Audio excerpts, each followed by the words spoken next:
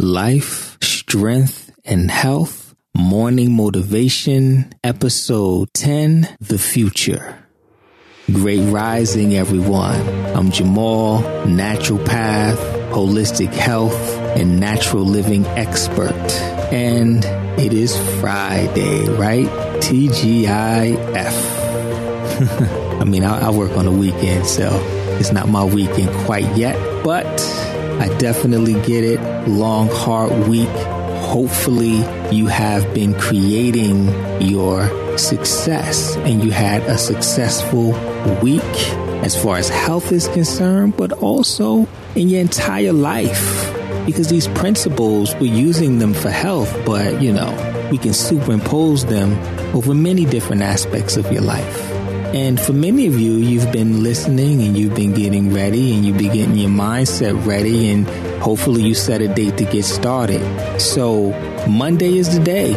Monday is the day for a lot of you. I want you to take the weekend and I want you to prepare for a successful Monday, and then you're going to get started on Monday, and then you're going to stay consistent. You're going to get on your regimen. You're going to get back on your regimen, and playtime is over. It's time to elevate and take things to the next level, right? Glow up.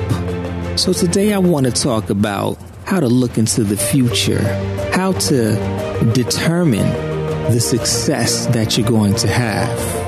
And we'll address that by looking at an African proverb. If you want to know the end, look at the beginning. That's all you have to do. Look at how you're starting.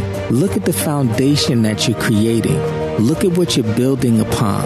And that right there is going to determine your success in the future. I'm going to leave you with that. Have an incredible weekend and prepare yourself to create an amazing week to come. If you're enjoying these morning motivations, what I want you to do is please comment on the platform that you may be listening from, or go to our website, lifestrengthandhealth.com, and comment. Let us know what you think. If you got any questions, post them. We would love to hear from you. All right. We'll talk to you soon. Peace and blessings.